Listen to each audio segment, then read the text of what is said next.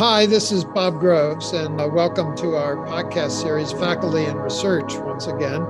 This week, we welcome Sheila Foster to the podcast, the Scott Ginsberg Professor of Urban Law and Policy. She holds a joint appointment with the Georgetown Law Center and the McCourt School of Public Policy. She's a relatively new colleague of ours. She joined Georgetown from Fordham, where she was vice dean of the law school and then later university professor, one of the highest honors a faculty member can be given at any university. And during this year, 21-22 academic year, she's serving as Associate Dean for Diversity, Equity, and Inclusion for the Law Center here at Georgetown. She is a recognized authority on the role of cities and city leadership in promoting social and economic welfare, achieving environmental and climate justice, improving global governance, and addressing racial inequity. From 2017 to 2020, she served as chair of the advisory committee for the Global Parliament of Mayors, and we'll talk a bit about that later. She's currently a member of the New York City Mayor's Panel on Climate Change. She also co-directs LabGov, an international applied research project that's pioneered an approach to economic development that enables local communities to become co-creators and stewards of urban revitalization in their neighborhoods. And this is going to be something focused on in her forthcoming book titled Co-Cities, Innovative Transitions Toward Just and Self-Sustaining Communities. She is published in a wide variety of law journals and in books in a variety of university presses. So for all those reasons above, we are delighted to welcome you, Sheila, to this podcast. And maybe we ought to begin with, now that we've given the audience a sense of what you're focused on, how did those interests develop in your life? When did the spark of what led to a passion of yours, when did that happen and how did it happen? Well, thanks for inviting me to this podcast and into conversation. Always happy to talk about my passion and how I got here, because it wasn't a direct line. I think where I began is not where I've ended up. And by that, I mean that at age 7, I wanted to be a lawyer. So it goes back to that. And I think my sense of wanting to be a lawyer was growing up with a mother who grew up in the South during segregation and seeing how much, she talked about those times and how kind of transformative those times were for her own life, as well as obviously for African Americans in this country. And also just watching Perry Mason, actually. And so I was really fascinated by this role of lawyer, even though I don't think I had a clear idea of what it meant. And so I went to law school after college. There I did in Veer. And, coming out of law school, I ended up at a law firm, a corporate law firm. I didn't stay for too long. I got recruited into academia. And then when I went into the academy, I thought my interest would be, civil rights, for instance. I mean, the thing that sparked my passion in the first instance. And it was for a while. But as I began to talk to people and to teach and to write, I discovered a field that I was completely unexpected in terms of my radar screen of interest. And that is this field that we now know as environmental justice, but at the time wasn't really well known. And it involved an intersection between environmental policy and law and civil rights law.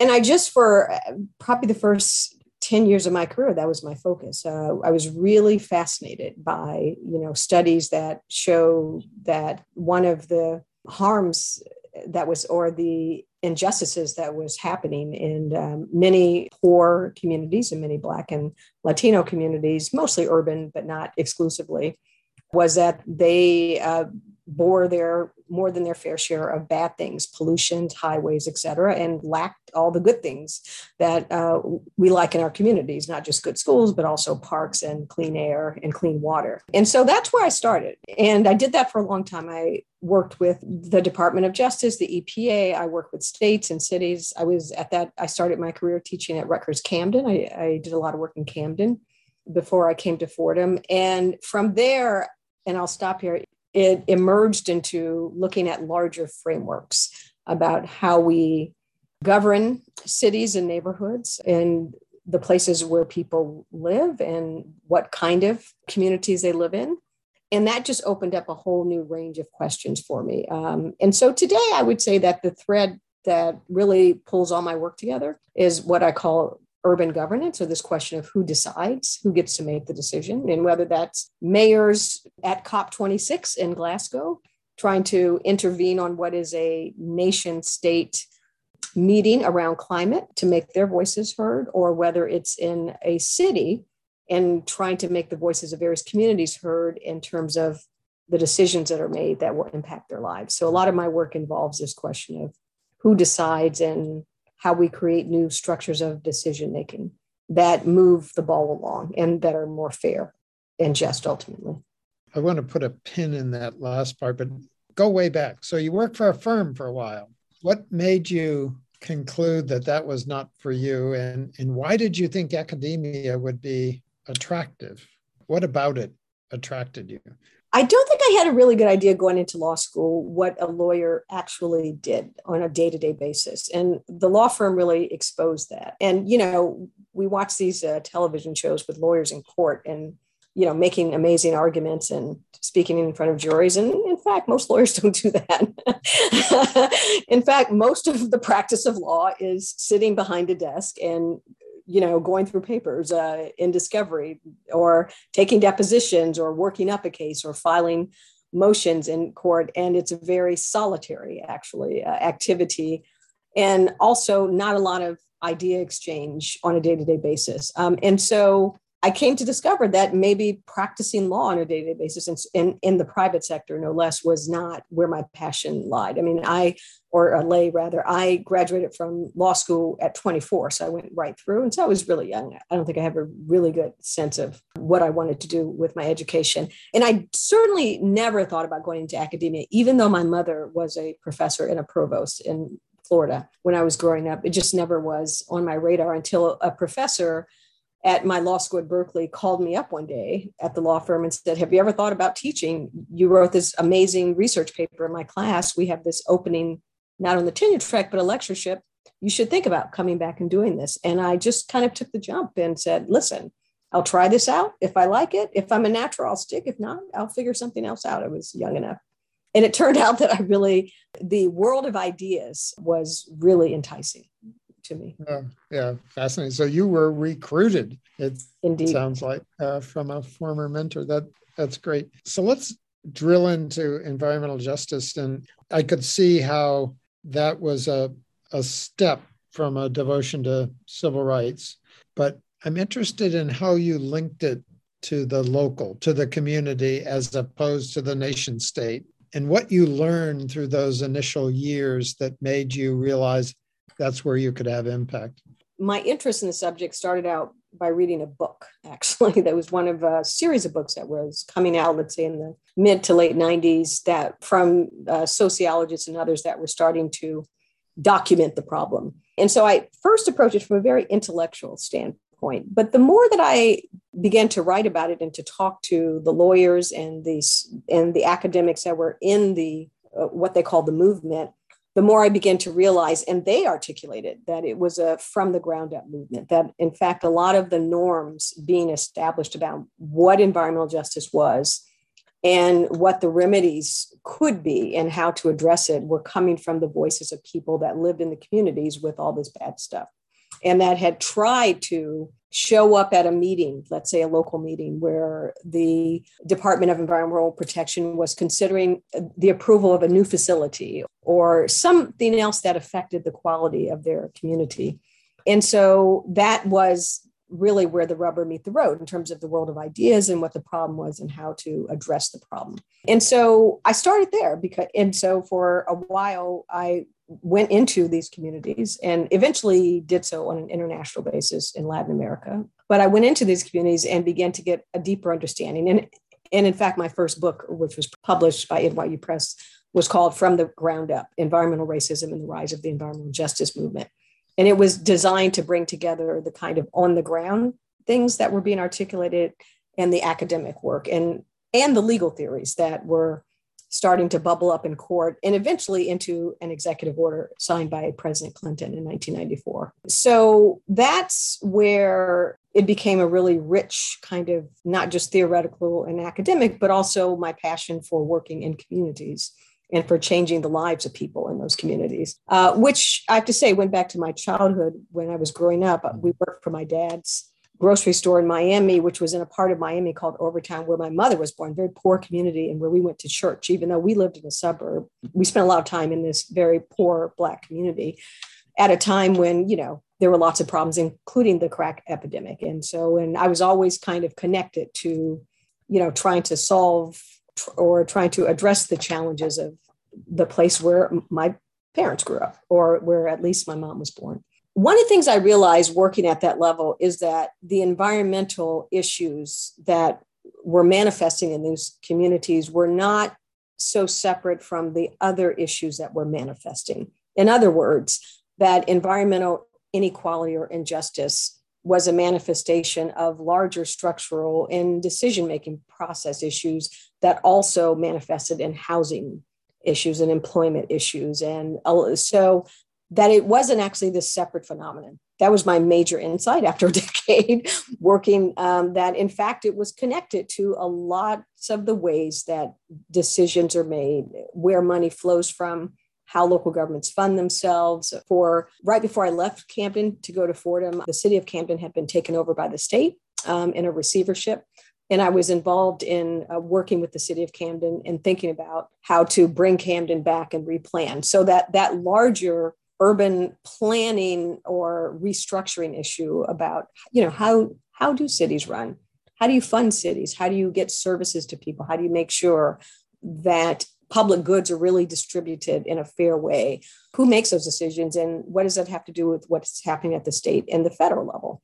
Because we know a lot of funds flow from the federal government on down. So today in my state and local government class, just to make that clear to students, even at the law school, as well as the policy school, we're completely focused on the federal government, often ignoring that a federalist society, actually the states have all this reserve power. There are 50 state constitutions, and that so much of what happens, and we've seen this, of course, over the last 5 or 6 years, that a lot of what happens at the state level, not to mention at the local level, is immensely important, whether we talk about policing or schools or the environment or, you name or elections. And so for me, the lens or the window that I got from doing this work in communities was really to start to interrogate the kind of larger infrastructure of decision-making around how it, federalism all the way down is what we call it, which is to say all the way from the highest levels of government, what President Biden is doing in an executive order, through to the federal agencies where his policies are being put into place. And then money is flowing down to the states who get it, right, which get the money, and then to the local governments and to the mayors, and then finally down to the communities. And so that kind of, urban law and policy, state and local government, environmental climate justice, if I'm teaching that, or even property law, frankly, that it all comes together into giving people an appreciation of the sausage making that goes into the real material things that we end up with and that communities end up with. So it occurs to me that as you entered the field, you must have found yourself interacting with environmental scientists of some sort, certainly with politicians and social scientists, and there's a bunch of economics in this subfield too. So a lot of our colleagues are doing things like that. It'd be interesting in how you navigate the multiple disciplines when you're working on a team, and what do you know now that you didn't know then on how to be an effective partner in a multidisciplinary team? That's such a great question. I always say that I'm often the only lawyer in the room. It's certainly true, for instance, on this New York City panel on climate change, which is the expert body to the mayor of New York on questions of resiliency and climate adaptation and mitigation. Almost all climate scientists and social scientists. Why am I there? Well, in part because over time, I've learned that if you have a problem, and I always ask my students, like, what is the problem you're trying to solve? And then what is your toolbox, or what's your tool kit that you need? And that's different for policy students than it is for law students. But sometimes you need all those tools, right? And so I have these conversations with, in particular, policy students, but also, law students who ask, should I go to law school? Should I go to policy school? And it's all about, what do you think you're going to be doing? And what do you need to do that? So for me, I learned to pick up a few more tools along the way by, reading and sitting in rooms, and sometimes educating myself by taking a seminar on social science methodology, et cetera, so that I can talk to people across disciplines when we're all trying to address the same problem, like climate, for instance, or climate change, or climate justice, or climate equity, however you frame it. In addition to the issue of how do you rebuild communities, which have a slew of issues that need to be attended to, even if you're engaged in one kind of plan that you're trying to come up with for that community or work with them on. So I think that being conversant, if not fluent, across, disciplines is so important. And I think universities, it's why I came to Georgetown, actually, because of what you're doing in the joint appointments and the kind of interdisciplinary approach is, I think that, universities are moving and have to move in this direction.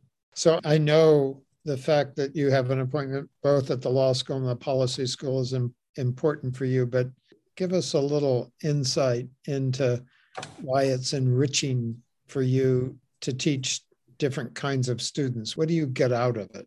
If one thinks of this job as a continuous learning process, I'm always learning from these students.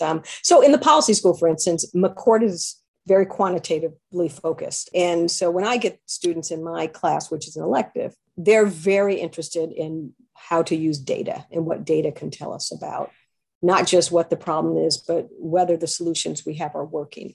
And that's just not the way I was trained as a lawyer. And it's not the way that we teach, although that's starting to change a little bit in law schools.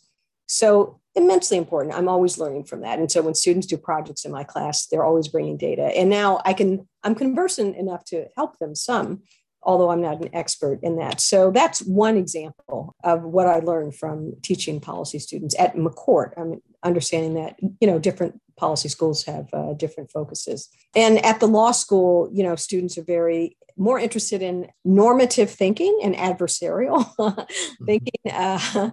And there is where you sharpen your argument and you sharpen your analytical skills of just parsing arguments and parsing what people say and parsing what the law is. And the law is a science in and of itself, but also one that one needs to approach critically. So I think what I get from teaching at the law school is a lot of critical thinking, a lot of critical analysis. Teaching both is a dream because to constantly be going in between those worlds really feeds into the work that I do in the real world when I'm crafting policy or working with either mayors or with a federal agency to really bring an appreciation for both of those skill sets, I think is really enriching. I want to ask you about the Global Parliament of Mayors. Tell us, first of all, for the audience, what is it and how did this amazing thing happen and why? Right. So one of the things that I got to do before I left Fordham is when I was appointed university professor, I started what's called an urban consortium across campus. We had an urban studies program and an urban law center at the law school, but those things were not connected. And I connected them. And as I was doing that, someone introduced me to a fellow by the name of Dr. Benjamin Barber, who was a pretty famous at the time political scientist or political philosopher who had written a book called If Mayors Ruled the World. And in that book, the last chapter of that book, he proposed this idea of a global parliament of mayors. And his whole argument was that we built these institutions of governance at the international level after World War II that were increasingly dysfunctional. Think about the United Nations, for instance.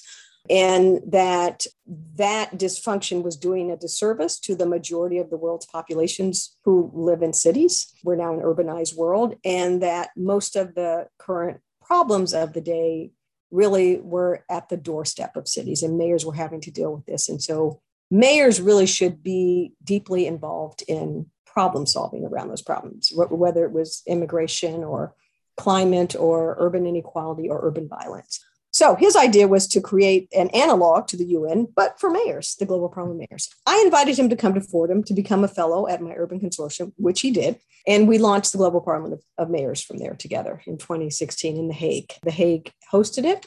We had mayors from all over the world. And unfortunately, few months after that meeting, he fell ill with cancer and he passed away. And after he did, the group, we had an election for the chair of that organization, the advisory committee, which was the expert body. There is a executive committee of mayors that runs it. And I was elected as chair. And then I asked a colleague to be a co-chair. And so I basically was involved in crafting the focus of that organization for 3 years. One of the things we did, and I brought in my Georgetown colleagues, in particular from the Georgetown Public Health Group, Rebecca Katz being one of them. And, in 2018, we got the mayors to start focusing on urban pandemic preparation because Dr. Rebecca Katz said, this is going to happen soon and no one's paying attention to it. And, what if I came to your body of mayors and put this on their agenda? And that's exactly what she did. She came to, I think the meeting that year was in Bristol, UK, was hosting the convening of the GPM. And we put that on the agenda of the mayors in the Global South and Global North. And they began to think about what cities can do to prepare for urban pandemics. And this was, as you know, a year and a half before we actually experienced a pandemic. So, and it just goes to show you the kind of agency and actions that global mayors can take, and they are on climate change and all of these other areas in which there's dysfunction at the international level when nation states, cannot come together to solve them. It turns out that mayors acting collectively, and there are many of these networks now, can do a lot. And so it's been really exciting to be a part of that. It must be all sorts of fun too. Do you sense when you watch them interact that despite living in different governmental structures across the world on a nation state level, they're sort of their own club? They understand each other and they have shared problems and shared constraints, actually. I mean, I think in no part of the world can mayors rule the world, at least formally. But what they do bond around are that they do most certainly have shared problems, so they may manifest in different ways, and they have different resources depending on where they are in the world and also where they are even in their country. But one of the things that we focused on is the notion that they have what's called soft power, right? They may not have the legal authority. They may not be well situated to put in place policies, but when they come together, because of the amount of economic productivity that cities are generating across the world, that if you get the mayor of Paris and the mayor of London, the mayor of New York, and a few other mayors together, and they go to the UN or they want to do something, it turns out that moves the needle. And so they've learned to exercise their soft power by advocating, by coming up with resolutions, by binding themselves to those resolutions, for instance, on climate reductions, for instance.